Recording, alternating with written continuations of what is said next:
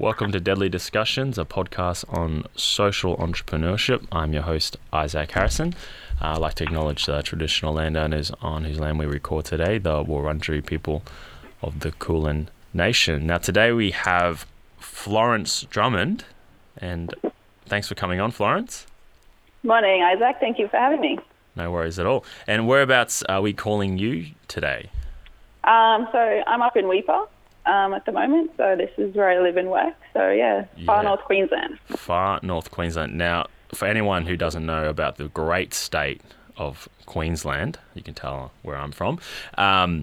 What's the nearest town to Weipa? So our nearest town is Cairns. So that's about 800 k's away. Yeah, 800 k's away. Yeah. Yeah, wow. And I'm assuming, what's the weather there today as well? Beautiful today. It's actually probably the best time of year to visit. It's not super hot. We've still got a bit of water around from the wet season. So, it's lovely. Thanks for reminding me. No. It's currently, I drove in and it was 6 degrees. I had to drive through fog to get to the studio this morning. And I was thinking about my beautiful Cubby country and Sunshine Coast. I said this time of the year at Mullaney is perfect. So let's move on to your story. Now, you've got a few different, stories you could share. But one I'd really like to start on is, where's your mob from, or where did you grow up? Yeah. So I'm a Darra Wurundjeri woman, so both from East Coast, eastern area of Torres Strait, and also East Coast of Australia, so over near Lockhart River, Shelburne Bay area. Yep. So living here on Ulnias country, which is here in Western Cape. Yep. Born and raised on TI, so Thursday Island all the way up top there. Yeah. So there for most of all of my primary school years, and then got shifted down south to Brisbane for boarding school. So never really been back home, but this is closest to home, so I do love it here. Yeah, true. I know I didn't have to do that big of a move from Hervey Bay to Brisbane, but I do know there was a lot of Torres Strait, Thursday Island, Palm Island, people that were sent to boarding school in Brisbane, and that really was like foreign to me, because I was like, boarding school, this is about as getting sent to a mission, thinking in my head. So what's sort of the thinking that goes behind, sending, young Indigenous people to a boarding school?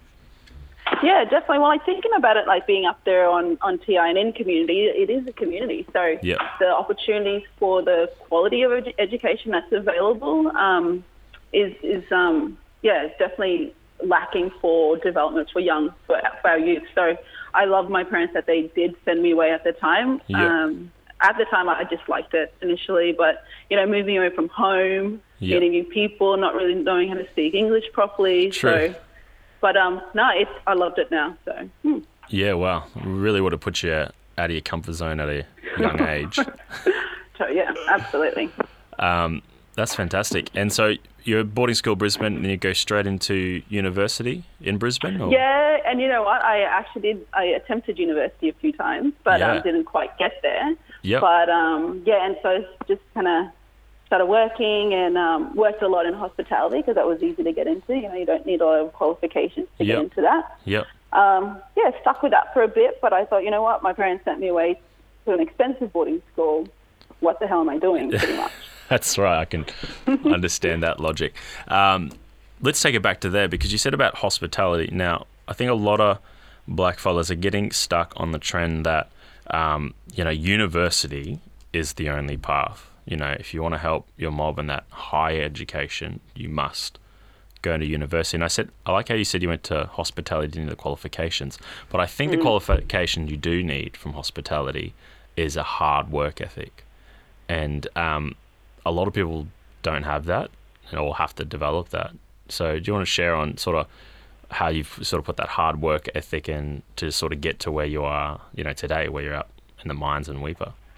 Yeah, definitely. Well, what I really got out of my experience with events and hospitality is that, you got to work hard in all those shift work and all of that, but it's more so just the connection of people as well, and the position that you put in where you have to talk to people and you have to show yourself and be vulnerable a bit, because I think as Black people or Indigenous people, we're often so shy that we're even too scared to ask questions. So Yeah, so that really for me is what I took the most out of my experience there. Yeah, that's good. I find that, that's so true with us mobbers. A lot of black people are very introverted and some are extremely extroverted. My family in particular, saltwater, we had massive, family feasts around dugong and sea turtle, and it was very loud. But then I remember spending time at the Mission Cherbourg, where we'd go out and have events, and the Waka Waka people there were like the opposite. They were like quiet and like wouldn't say anything, and you'd have to really press to sort of have a conversation. And I realized, wow, there's actually differences between the different tribes. Wow. People like, Murray Saylor, you probably know Murray. He's extremely extroverted. He bounces off the energy in the room. He creates more energy, and he just keeps going and going. And we have like our Supply Nation Connect event, which is next week actually. And my staff say it's so weird because traditionally they go to trade conferences and everyone gets drained and is over it by like the third hour and then want to go home, sore on your feet. He said, but he looks around, he sees all the Indigenous people are laughing, getting more energy. And he's like, how are you getting more energy from each other? And he said it'll last all through the conference and then the next day, and then they're at the gala events dinner and they're still going. And I said, I don't know, I think that community-based approach is one of our strengths.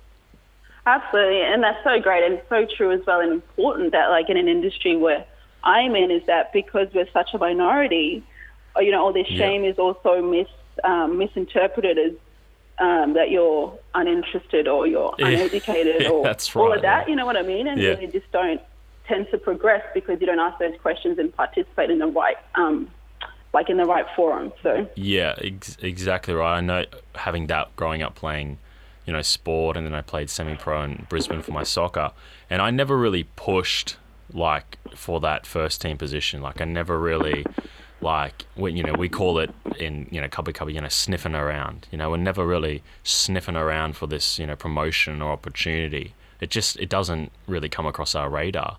We're very grateful to get where we are, and we enjoy those things. And we don't speak up, so we're taken as being, soft or weak or, shame, or you're embarrassed or you're not confident. But our mentality is, no, if you put your foot forward and then you're showing off, you're trying to promote yourself. And I think that's a very big difference with Australian culture, where you've got that pride and you've got to stand up and be confident and be bold. And where Indigenous culture, that's seen as being, too forward. Yeah. It's funny, hey, because then where do you best fit? Where you're performing to your best and trying to, help positively impact and influence your people, but not be shot down if you're being judged as well. So definitely huge lateral violence as well that we need to address and actively talk about. Yeah, definitely facilitate around that. I'm sure there's different cultures around the world that have very similar, circumstance where they're trying to go forward and impose themselves in this new world, but keeping that tradition the same. So awesome. I think we'll go into what you're currently doing. So you're working out at, who do you work for now in the mines? Rio Tinto. So you're working for Rio Tinto out in Weipa. Now I'd love to touch on, firstly, now when we say mining, now I'm from renewables, so technically me and you should not be talking right now. No. But there needs to be an understanding that mining, when we see someone driving a Tesla, they have a lithium-ion battery. Lithium is mined in Australia. I think we have the second highest amount in the world, something like that. We've got nickel, which is used in different batteries and different parts. Obviously copper. We also have I don't think in Australia, but you've got silicon as well, that's used in solar panels. So for a lot of our product in renewables actually have to be mined. Do you want to address some of those stigmas around renewables and mining? Yeah, and I guess we spoke about that as well earlier. I think mining, and for me, especially as an Indigenous woman, promoting mining industry as an opportunity for financial betterment for your own, quality of life. There's so much, we just don't realize how much of our everyday things that we use, do you even question where they come from? Where do you think your car came from, or your TV? Where do you think that all these things came from? So I think from what's important for me is really promoting all of the positive things about mining, but also just really getting people to realise that this is an industry that does employ a huge amount of Indigenous people, and we can definitely use it to, really change our narrative and change, make generational change and take ownership of it. Yeah, taking ownership, I think, is very key.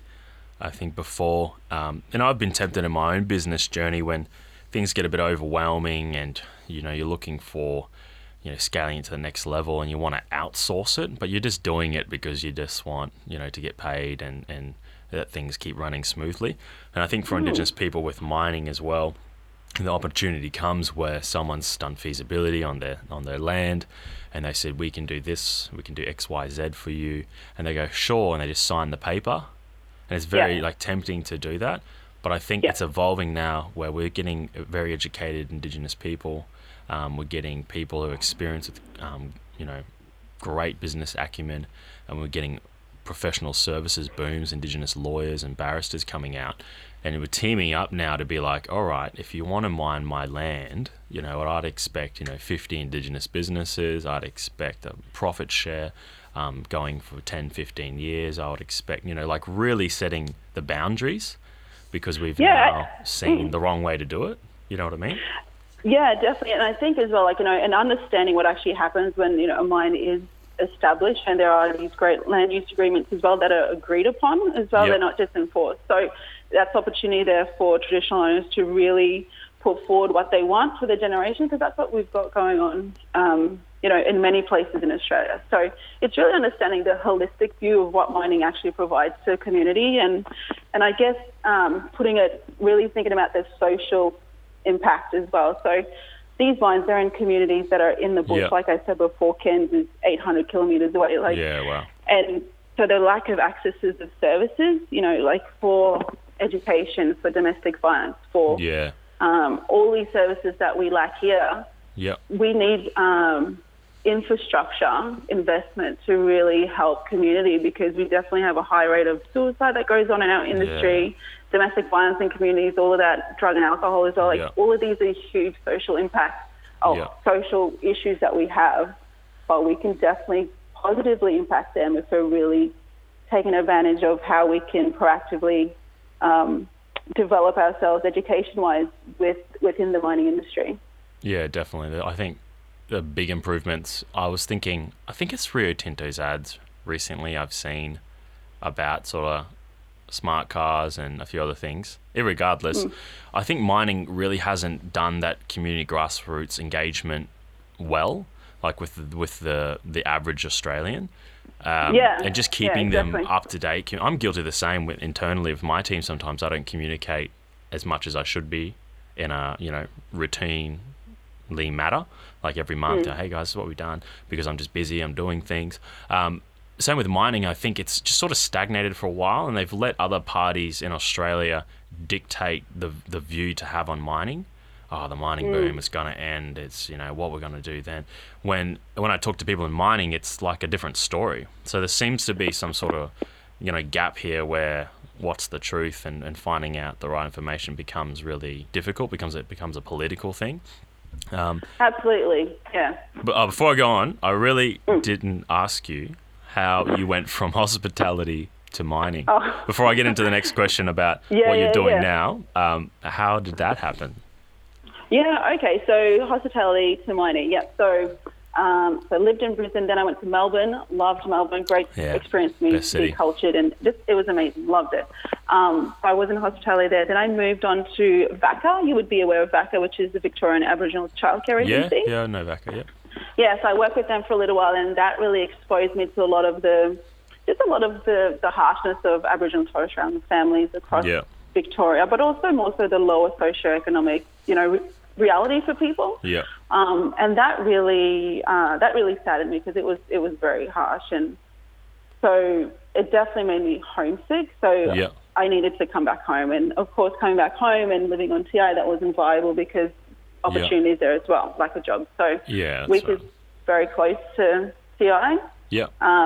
So I put in for a job here directly with Rio and bought a caravan, bought a 4-wheel drive. Me and my partner drove up. We were gypsies for a couple of months. Yeah, well. And that caravan's still going, or? No, we're in a house now. You retired it and moved into, so you've given up the gypsy life and you've joined the rest of the Australian civilization, which is great. Pretty much. But yeah, that was pretty much it, yeah. Wow. And so TI, Thursday Island, just so for our listeners, because a lot of people say TI, they think it's Torres Strait Islander. But we know that TI is Thursday Island and TSI is Torres Strait Islander. So not to be confused, listeners, next time you hear that said. Okay, let's go into what you're doing now. So you've now sort of migrated into being running your own business / advocacy. Do you want to explain what you're currently doing on top of your everyday mining role? Yeah. So for being in the industry now for 6 years, you definitely get to talk to a lot of people. Shift work is long work, so we work on shift for 12 hours day and night. Yep. So you really get to know people very well, and you talk about things that are really concerning them. What the conversation that I was always talking within is lack of progression. How do we get better? Indigenous people as well. How do we help our community, our families and kin, and all of that. So it all started to really get me thinking, relating back to VACA, relating back to communities and all the privileges that I had. How can I then use that to really start to progress here as well? So, Indigenous Women in Mining and Resources Australia started that last year. Yep. And that was essentially just to reach out and connect with every other Indigenous woman that we have in our industry around Australia. Okay, yeah. That was excellent. So statistically, I think we're sitting about 1,300. Well, I know that we're sitting about 1,300. Yep. But that was in the 2016 census. So moving on, there's a lot more of us that are here because there's cleaning services and all of that as well that are also attached. Yep. So that's it. And it's pretty much exploded because it's a space that hasn't really been explored on a national level. We do have support groups or women in mining groups for each state, but not a national group for Indigenous people. Yeah. And I thought it was very important because second to the government, where the industry itself is the largest employer for Indigenous people. So if you really look at that in terms of numbers, we can really make some great positive changes and share our positive stories with everyone to inspire people to be better, really. Yeah, wow. I didn't know there was so many Indigenous women in mining. In mining in general, what's the ratio for women to men? It depends on it depends on each mine site. I know here in Weipa, being a residential mine, it's actually quite healthy. I know I can't tell you the most updated figures, but on cruise you can see there's a healthy number of men and women, but also Indigenous as well. So that's good. Yeah, it's excellent.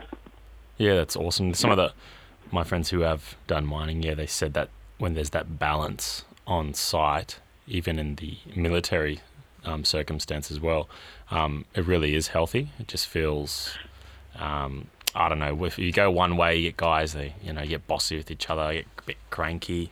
But the women on site, I did know one statistic, I forgot it now, but it was about women driving those big, Caterpillars versus the men driving it, and how the women drivers maintained their equipment at a higher standard, and they really nurtured it and treated it as if it was their their own machine, where the guys were still doing the thrash and bash sort of mentality.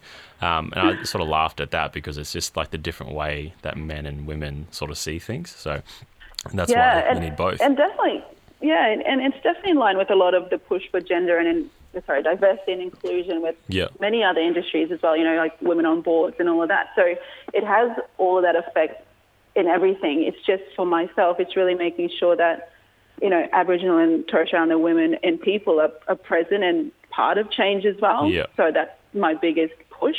Yeah, definitely. We've recently brought Janaea Winmar onto our team, and she's heading up our relationship management and business development. So having a woman in the executive team definitely changes things. I know some of my boys, and they'll probably listen to this and get cranky at me, but just the way they talk and sort of change their tone to accommodate a new member in the team and be a bit more accommodating. And Janaea's way and approach is very much storytelling. So we've had people that we just had the same as part of Indigenous culture and her ability. She wants to express information to you, but in the form of a story. And so, yeah, just having those understandings between the different cultures and genders is, I think, really important and healthy for everyone. Yeah, definitely. And I'd be talking to people within my network as well. And there's always questions about, okay, well, how are we going to help our men as well? So we're already trying and thinking and knowing that what we do and everything that's around us affect our men and our families and our communities. So we definitely have that holistic viewpoint. And we try to keep that in mind when we're talking about things. Yeah, that's very important. The poor old men, sometimes they get forgotten. The poor old black men, I should probably highlight even more. I went to, by accident, I went to a women in business lunch. So you can imagine I was sort of the only guy there. But they were talking and just doing the thing and sharing about investment given to women entrepreneurs, which is extremely low and pretty sad to hear. But also they were talking about the relationships with our men and how to support our men and be there for the men. And that for me was really like sort of like amazing, because I never really thought about, we don't go as men to business meetings and say, and to take care of our women and our children, like emphasizing it as on a keynote speech. Like, it's just not really heard of. So to see the women get up, the successful women, and really share that as one of the key points, it was like, wow, there's a lot we could actually learn from this. So, get encouraged by seeing all your posts and tripping around. It always seems like you trip around the globe. I don't know how you have time for a job. Yeah, actually, neither do I. And I was actually going to just touch on what you said there with the, men also being present, is that on my trip to the UN to New York a month ago, I think, or a couple of months ago. Yeah, wow. I was at the Canadian Embassy and the First Nation women up of Canada. They were amazing as well, because it was the session that they were having, it was to do with incarceration and domestic violence, much the same like what we have here. Yeah. And the ladies, or the speaker said, it's great that there's women here, but where are the men? So there was two men in the, there. Wow. So, and again, it's about that ownership and putting it back on each other to be responsible for the betterment of our society. That's right. Yeah, I know a recent sort of event we had where there was a young lady needing help, and what really moved my heart was seeing like my nana, who had 11 kids to my it was 10, one didn't make it, but to my grandfather, who used to beat into her. He was alcoholic because he worked on the railroads for free. He was also a South Sea Islander bloodline too, because I was a Kanaka.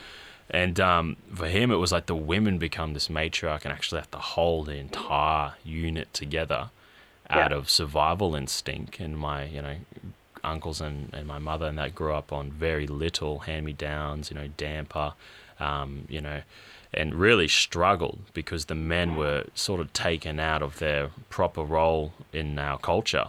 And so I think that would be the same with any colonized nation, and now coming into, recompassing those past wrongs and the sorries and apologies. Let's finish up on the last question. This is sort of one of my favorite ones, is your future, Florence. Where will you be 5 to 10 years? Will you be running your own mine? Will you be maybe you'll be working with your sister who's in fashion? Oh yeah, I definitely appreciate what she does. No, but definitely after my experience over in the UN, I am going to be moving into international diplomacy. Yep. Because I think that's where our voice needs to be. That's where our presence needs to be as well, because we're not even there. So we really definitely need to be. We got Indigenous people in this country have a long way to go. Saying it as Indigenous men. I highlighted, I've probably said it a few times, but we did the NRL All-Stars game, and the Māoris came out and sang in harmony, sat together with such, it was beautiful. It nearly made me cry when they were singing the national anthem. And then our fellas, all sitting in different spots and, wearing all the different colours. And then the Australian anthem played and no one sang it because they're like, well, and I was like, come on, guys, some of us here got white blood in us, we still got to honour our country. And but then are we going to agree on an Indigenous anthem? I don't think so, because we can't even agree on land title claims and rivers and boundaries. Yeah, so definitely. For us, we have a very big country land-wise. We have a long way to go, and I assume that would be probably similar in the States, in Canada as well. Yeah, we definitely have a lot to learn, but we need to remember that on that global scale, we've got a lot of people that we can talk to and learn from as well. That knowledge exchange there. So it's not like we're doing it alone. That's right. So. Yeah, that's what really encourages me. And then one day I'll get to do a trip and maybe a white Christmas. Maybe I'll ask. Once you're at the UN, I'll hit you up for an ambassador's trip. Yeah, come over. I'll hold you that to now. It's recorded. No, awesome. Thanks for coming on, Florence, and we're getting you back in the future to hear where your story's going. And it's just really encouraging to hear what you're doing and how the path you've sort of carved out for yourself. Yeah, awesome. Thank you for having me. No worries. Talk to you soon. Thank you.